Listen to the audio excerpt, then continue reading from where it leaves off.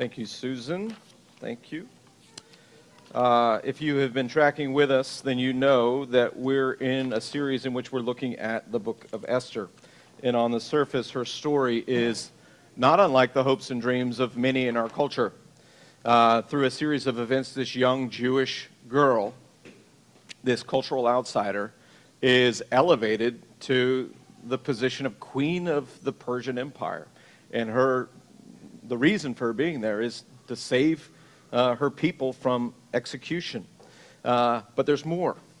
If you remember from last week, her adopted uncle, the righteous Mordecai, was at the right place at the right time. And he overheard a conversation between two of the king's guards in which they were talking about assassinating the king. And so because of his being at the right place at the right time, and Esther being elevated to this particular position, he passed on that information and he saved the day. He saved the king.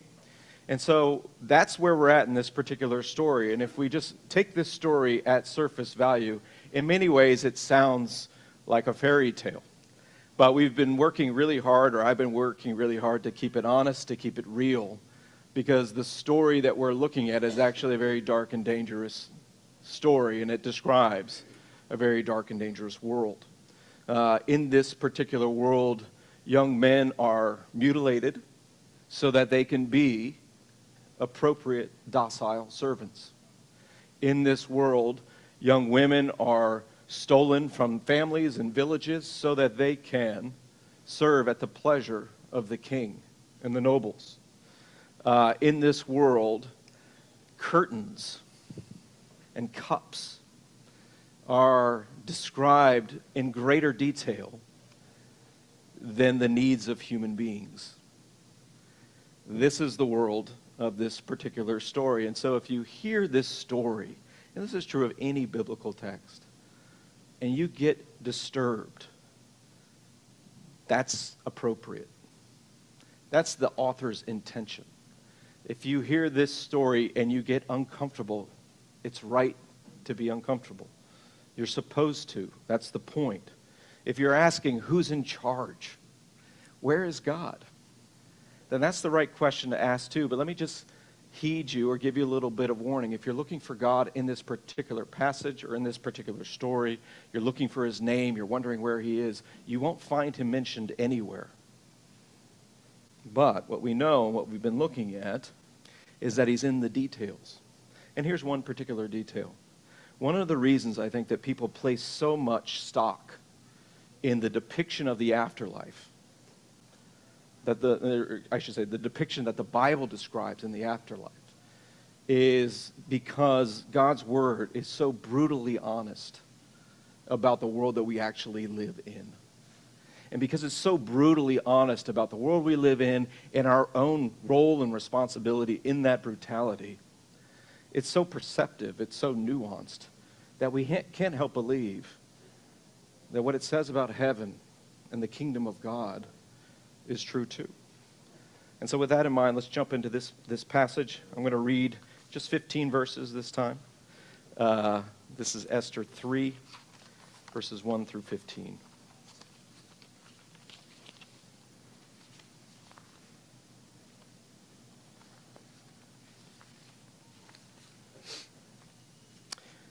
After these events, King Xerxes honored Haman, son of Hammedatha, the Agagite, elevating him and giving him a seat of honor higher than that of all the other nobles. All the royal officials at the king's gate knelt down and paid honor to Haman, for the king had commanded this concerning him. But Mordecai would not kneel down or pay him honor. Then the royal officials at the king's gate asked Mordecai, "Why do you disobey the king's command?" Day after day they spoke to him, but he refused to comply. Therefore they told Haman about it to see whether Mordecai's behavior would be tolerated, for he had told them he was a Jew. When Haman saw that Mordecai would not kneel down or pay him honor, he was enraged. Yet having learned who Mordecai's people were, he scorned the idea of killing only Mordecai. Instead, Haman looked for a way to destroy all Mordecai's people, the Jews, throughout the whole kingdom of Xerxes. In the 12th year of King Xerxes, in the first month, the month of Nisan, the pur, that is the lot, was cast in the presence of Haman to select a day and month. And the lot fell on the 12th month, the month of Adar. Then Haman said to King Xerxes, there is a certain people dispersed among the peoples in all the provinces of your kingdom who keep themselves separate. Their customs are different from those of all other people, and they do not obey the king's laws. It is not in the king's best interest to tolerate them.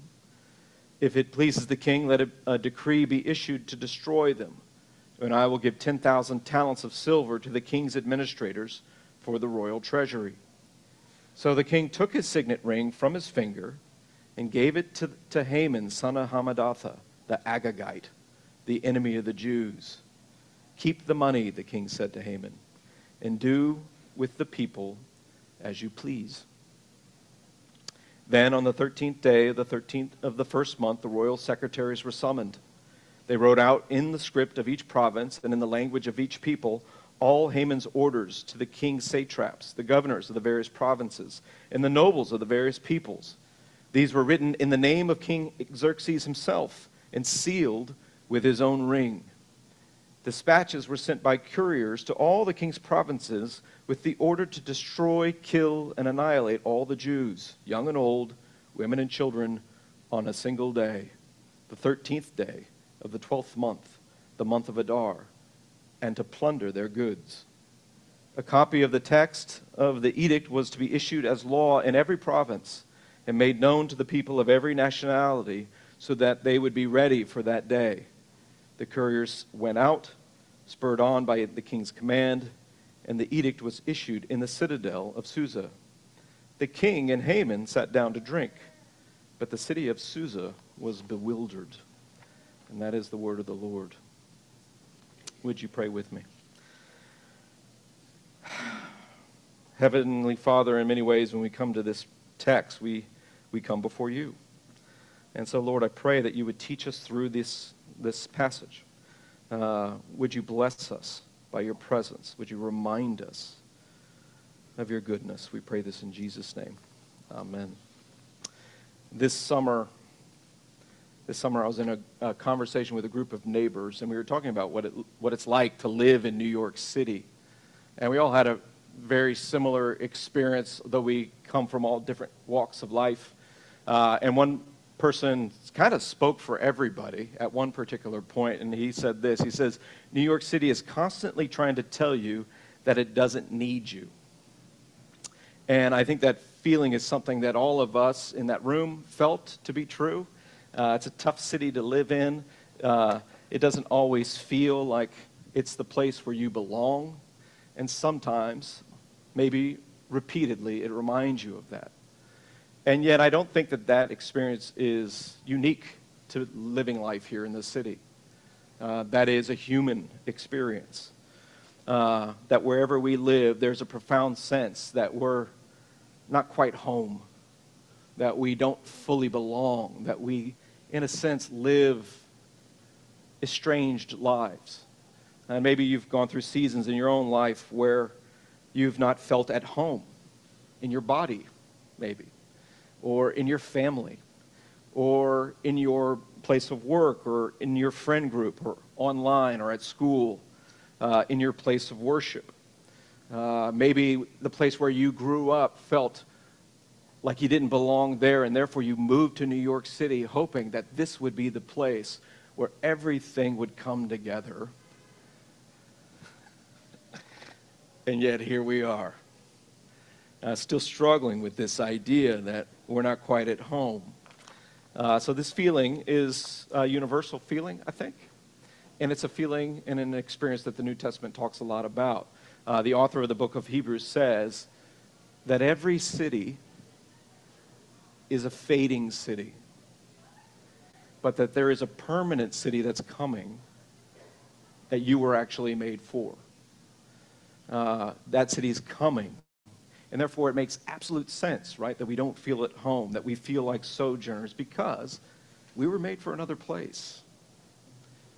We were made for another city that will never perish, never spoil, never fade, a permanent one. And so the book of Esther teaches us that on the most profound level, the human experience is what is often called an exilic experience. It's an experience of those, just like the Israelites, who were exiles. We live east of Eden. We live outside of the kind of environment that we were actually made for, and we cannot get back. We're exiles. And so we function like strangers in a strange land. We feel like strangers in a strange land. And therefore, it's wise for us to have this mindset about life. That we're sojourners, we're passing through, that we're exiles. And therefore, to anticipate that you're going to live a life of tremendous confusion. It's going to be a life filled with tension. But what the Bible talks about is that Christians, that you have an opportunity to be an unmistakable expression of the presence of God wherever you are. You can be a citizen of that city here and now in a mysterious way. And so as we live through this world, we should always know we'll always be confused. But if we take on this idea, this reality that we're in exile, we'll be wise, we'll be tough, but you'll also at the same time be very tender to the people that are around you. And so let's think about this idea of being in exile, recognizing that we live between two worlds and what that experience is like, okay? And let's think about it in three ways as we look at this particular passage. That we live in a world of great confusion, that it's right to anticipate great tension, but we have an opportunity to provide great comfort for those that are around us. So first, we live in a world of great confusion. This passage, right, is back to front, front to back, a passage of confusion. And you see that on a macro level and a micro level. At the very end of the passage, you see that all of the kingdom is perplexed. All of the kingdom is bewildered. Right? There's this decree that's gone out by these two very irresponsible, self-involved leaders in this kingdom. And therefore, they have told the kingdom there's going to be genocide that's taking place in 11 months. Get ready. And so all the world, all that kingdom is just utterly confused, perplexed, bewildered, right? We'll talk about that in the second point. But at the beginning of the passage, on a micro level, a more personal level, we see there's a great deal of confusion too, and that comes because of the promotion of Haman. And Haman is sort of right out of central casting for the bad guy. You know, you almost anticipate that he has a little mustache, that he does this as he speaks, right? He's right out of central casting. We're meant to see this figure and recognize almost immediately he's not to be trusted. He is kind of a worm-tongue figure, you know, if you know that story, that he whispers into the ears of the king and says falsehoods and half-truths to serve his own needs. So he's a horrible, he's Haman the horrible, you might say. And yet, the confusion is brought not just because he was elevated to this position of power, but he was elevated to this position of power over and against Mordecai, the righteous. Now, it's not explicit, but their experiences come one after the other. And so it's hard to not read it and go, what happened here? Why was this person chosen over that person? And of course, Mordecai is right out of central casting for a righteous, wise man. He's the one who goes to the king and says, takes great risk to go to the king and says that there's a plot to kill you. And he saves the king's life, and yet the king cannot see the fact that he's surrounded by a group of advisors who cannot protect him, who've led him into a war prior to this, in which they failed to win. So politically, he's vulnerable. Financially, they're probably vulnerable. His kingdom is vulnerable. And yet he fails to see that God has brought Mordecai into his court. And so there's great confusion there. So what's going on here? It's right for us to ask, where is God? Who's in control? And as we've been talking about the providence of God in this book, and it's one of the major themes, and it's this idea that God is superintending, he's governing all of our lives, even though we don't see it, maybe we don't recognize it. In fact, I would go to say we often rarely see it. And it's actually wise for us not to deduce in every situation that we're in that this is the providence of God right here working, right? When it comes to our own situations, the providence of God are often not noticeable or interpretive in the moment. And therefore, in our own lives, it's unwise, perhaps prideful, immature, for us to try and speak with authority about what God is doing in immediate situations. But we do know this. Haman was an ungodly man, but God had a purpose in allowing him to be promoted. And Mordecai was a righteous man, and God had a purpose in his not even being considered. We live in a professional culture, and I recognize that we're talking about genocide and work, and these seem like such different things, and yet God can be at work in both the biggest situations of humanity and the smallest. But we live and work in a professional culture, and to be overlooked, to not be seen, can be one of the most discouraging and confusing things to experience in life. And if you're a New Yorker, there are a few things that make you feel less at home than to be professionally overlooked or discarded. Now, how confusing would that be for somebody like Mordecai? Because he wasn't somebody who's saying, you don't see me the way that I see myself. Mordecai could be discouraged, could be confused because people don't see him for what he actually is, which is an asset, which is a source of strength and wisdom. Mordecai is a person who took calculated risks. He showed wisdom in doing so. He was discreet. If he were in finance, he could point to the numbers that he produced. He could show his resume. But being overlooked here is something that he experienced. And yet when you read it, it's like it's not even his problem. In fact, I think it's safe to say he wasn't looking for a role at all. So what was he doing? Well, the person who knows they live in exile counts on the reality that things are not the way they're supposed to be.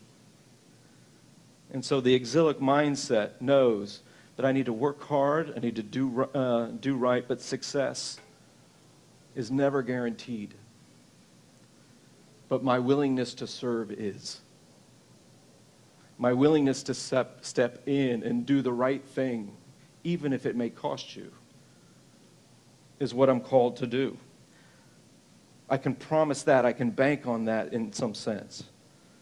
Success is, of course, always elusive. It requires many factors which are largely out of our control. But dedicating yourself to serving is not out of your control. And I would imagine that Mordecai was not mortified because he wasn't looking for worldly success at all. He was simply trying to protect the king. He was looking to serve. And he wasn't discouraged because he lived as a man in exile, and therefore his expectations were set at the reality that he wasn't home. Things would not always be as he had hoped. So first, we should have an expectation that the world is a world of great confusion on a macro level and a micro level. Second, we have a right to anticipate tension. And you see that in these first, few verses and in the exchange really between these two central figures, between Haman and Mordecai. There's tension there. They've never even met. And yet, they stand opposed to each other. There's great tension in living in exile. And so in the story, you see that people are moving in and out of spaces where it would be very intense to be in. Esther's brought into the court, and she's meant to please the king. And we all know what that means. And that would be a space of enormous tension, traumatizing tension. And the reader is meant to experience that and feel that. And as we said earlier, we're meant to be uncomfortable about that. We're meant to feel that particular tension. That's the point. And so beginning in verse 1 and in other verses, we read that despite Haman's promotion, despite all the royals, officials bowing down to Haman, Mordecai does not go along with the crowd. He does not kneel. He doesn't bow down. And you see that, and so once Haman hears about it, in retaliation, what does he do? He devises a plan not just to put Haman in his place, but to have all of the Jewish culture, the Jewish community, suffer for Haman's dishonoring of him. And so he devises a plan. And if you read through verses 8 through 9, you see that this is the way that he talks to King Xerxes is full of half-truths and false statements. He says there's a certain people dispersed among the peoples in all the provinces. And the way that he describes it, it's as though there is a handful of people, as opposed to a whole subculture of Jewish families and a network of business and industry that brings life and prosperity to this community. So there's just a certain people, he says. But of course, Xerxes is so out of touch, he has no idea. And he says their customs are different. That's true from those of other people. And they disobey the king's laws. That's not true. And so he tells them this yarn, this tale, to serve his own means. He's inherently misleading. And so all of Susa, not just the community, because they live amongst their Jewish neighbors, they know the beauty of their neighbor or their shopkeeper or the person around the corner. All of Susa, it says, is perplexed, they're bewildered. And so there's great tension there in the town, shouldn't say town, the empire, but there's tension between these two figures. But why?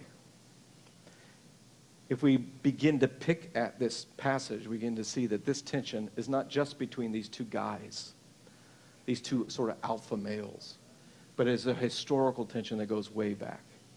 So in Exodus 17, the people of God have come out of Israel. They're in the wilderness. They're a small, weak, frail, wandering community in exile. And they are preyed upon by the Amalekites. And the Amalekites were a force to be reckoned with. They were an established nation. They were a brutal nation. And they saw the Amalekites, and they plotted to destroy Israel. But when they attacked Israel, somehow they didn't overtake them. But in a way to bring God's righteousness and to further the faith of the people of Israel, he said, go and attack them. I will bring my judgment upon them so the world will know you are my people. And so this small, frail community of exilic people, they attack the Amalekites, and by the power of God, they actually win. And that's there in in Exodus 17. And then the Lord tells Moses to write this down. Remember this. I am your God. You are my people. You're in exile. But have confidence. You're going to lead confusing lives, but my presence in your life will bring clarity to who you are and that I am for you. Yes, you'll be filled with tension, but do not dismay. I walk next to you. I walk with you. And so they write this down. They write about the war of the Amalekites, and then the story continues. And then in 1 Samuel 15, it picks up again.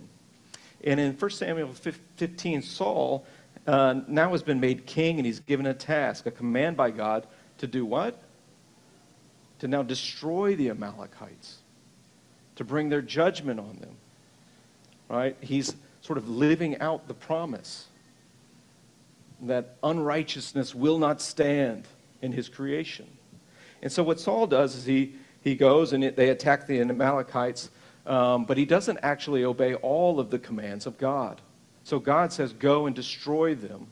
And don't take any of their gold, don't take any of their cattle, destroy them completely. This is an act of judgment on them. Don't be pirates. Don't plunder them. Don't become what you actually hate. And so Saul goes down and they destroy them, but what does he do? He obeys God partially. They defeat them, but then they begin to pick and choose the best of that community for their own, to line their own pockets. And God, of course, is displeased. Samuel comes to him and says, "What did you do?" He says, "I didn't do anything." Saul says, "I didn't do anything." He says, "Yes, you did." So he confesses, he repents, and he says, "I have sinned. I violated the Lord's command and your instructions. I was afraid of the men, and so I gave in to them." And here's the thing. Whether you're at home or in exile, excursus. Whether you're at home or you're in an exile, God's commands and decrees, they're not arbitrary for us. They're always purposeful. And if and when we choose to, they're always purposeful. Men's opinions don't matter as much as God's, even though men can be quite persuasive. When we don't obey God, the story teaches us there will be consequences. You can only kick the can down the road, so to speak, so long.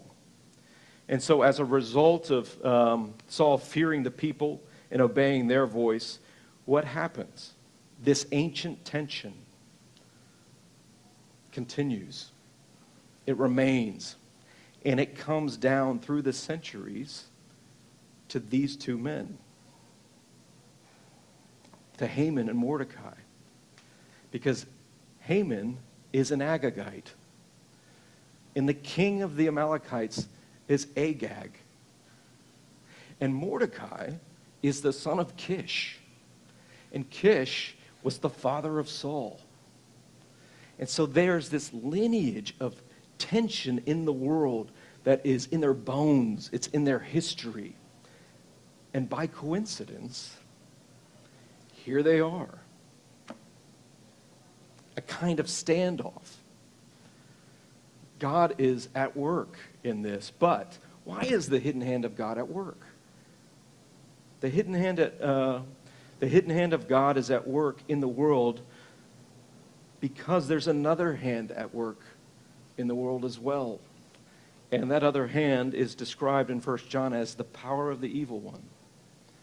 And so in the same sense that we're confused, how does Haman come to the forefront? Because there's another hand at work in the world. Why does Mordecai and Esther come to the forefront? Because God is working against this evil one. And so in the same way that God has brought Esther into a position of power, we now know why. Because the evil one has brought Haman into a position of power. And Xerxes, of course, has abdicated his power to Haman, hasn't he? He's given him his ring. He's given over his agency. And Haman now wears this signet ring, and he can do whatever evil he would choose to do. And so he sets out to destroy the Jews. He sets out to live out the dream of the Amalekites, you might say. He sets out to destroy God's plan to bring a true king to redeem and to restore his creation. And of course, this tension in the world is not new, right, as I've just said, but this is an ongoing battle throughout the scriptures. On 3 occasions, the Jews faced genocide. With Pharaoh, right here, and at the birth of Jesus. Right? You know, at the birth of Jesus, there's a decree that goes out into the land that they were to kill any children under 2. And so the hidden hand of God is always batting away, slapping down, wrestling with the power of the evil one. And this is no different. This is exactly what's going on. So the tension in the world is not merely between men, but there's a spiritual battle between opposing forces, hidden and not so hidden. And while the evil one has sought to thwart God's people and his plans in Egypt by driving him into the sea or through the Amalekites, or when Herod has these children, has all the children under 2 killed. We see time and time again God entering into the fray, protecting his people, upholding his promise that through the Jews he would bring peace. So who's in charge? Xerxes? No. Haman? No. The devil? No. With Esther and Mordecai in the mix, we see that God is actually in charge. And therefore, as those who live in confusion and tension, those who live in exile in the world, what do we know? That we're called to be citizens that serve. That we know that we're going to experience great tension. But because the hidden hand of God is also at work in this world, we are not to bow down to men or to evil leaders or to be swayed by persuasive worm tongue-like figures in our lives. So, we should expect great confusion, great tension, but we can also be a source of great comfort. You know, at the end, you see the only people that are comforted are these 2 buffoons. And I don't mean to be disrespectful, but they're sort of silly in how harmful they actually are. And they sit and drink while all the people around them are upset. They're sitting and relaxing, but the rest of Susa is filled with perplexity. And so while we've seen it's not always our job to alleviate the tension in our times through Mordecai, it is our job as servant citizens to comfort those who need comfort. And you know, the New Testament is so good at describing an exilic life. How hard it is to be a follower of Jesus when he's alive, how hard it is to be a follower of Jesus post-resurrection. But you see in their lives how utterly different they become in light of seeing Jesus risen from the dead. That they were cowards and self-serving. They weren't that different in some sense than Xerxes, who was so easily swayed by other people, who was often self-serving. They were willing to abdicate authority to let other people do things, or they were saying, hey, I want to sit at your right hand. And yet, after the resurrection, they were totally different. They were strong, they were brave, they were courageous, and they comforted those who were afflicted.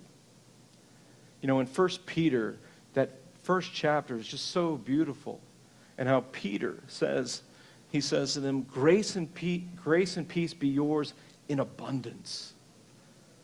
Now, how can he say that to those who are in exile, those who are suffering and actually are being persecuted? How can he say that? I mean, if there was anybody who was similar to Xerxes in character, you might say it was Peter, right?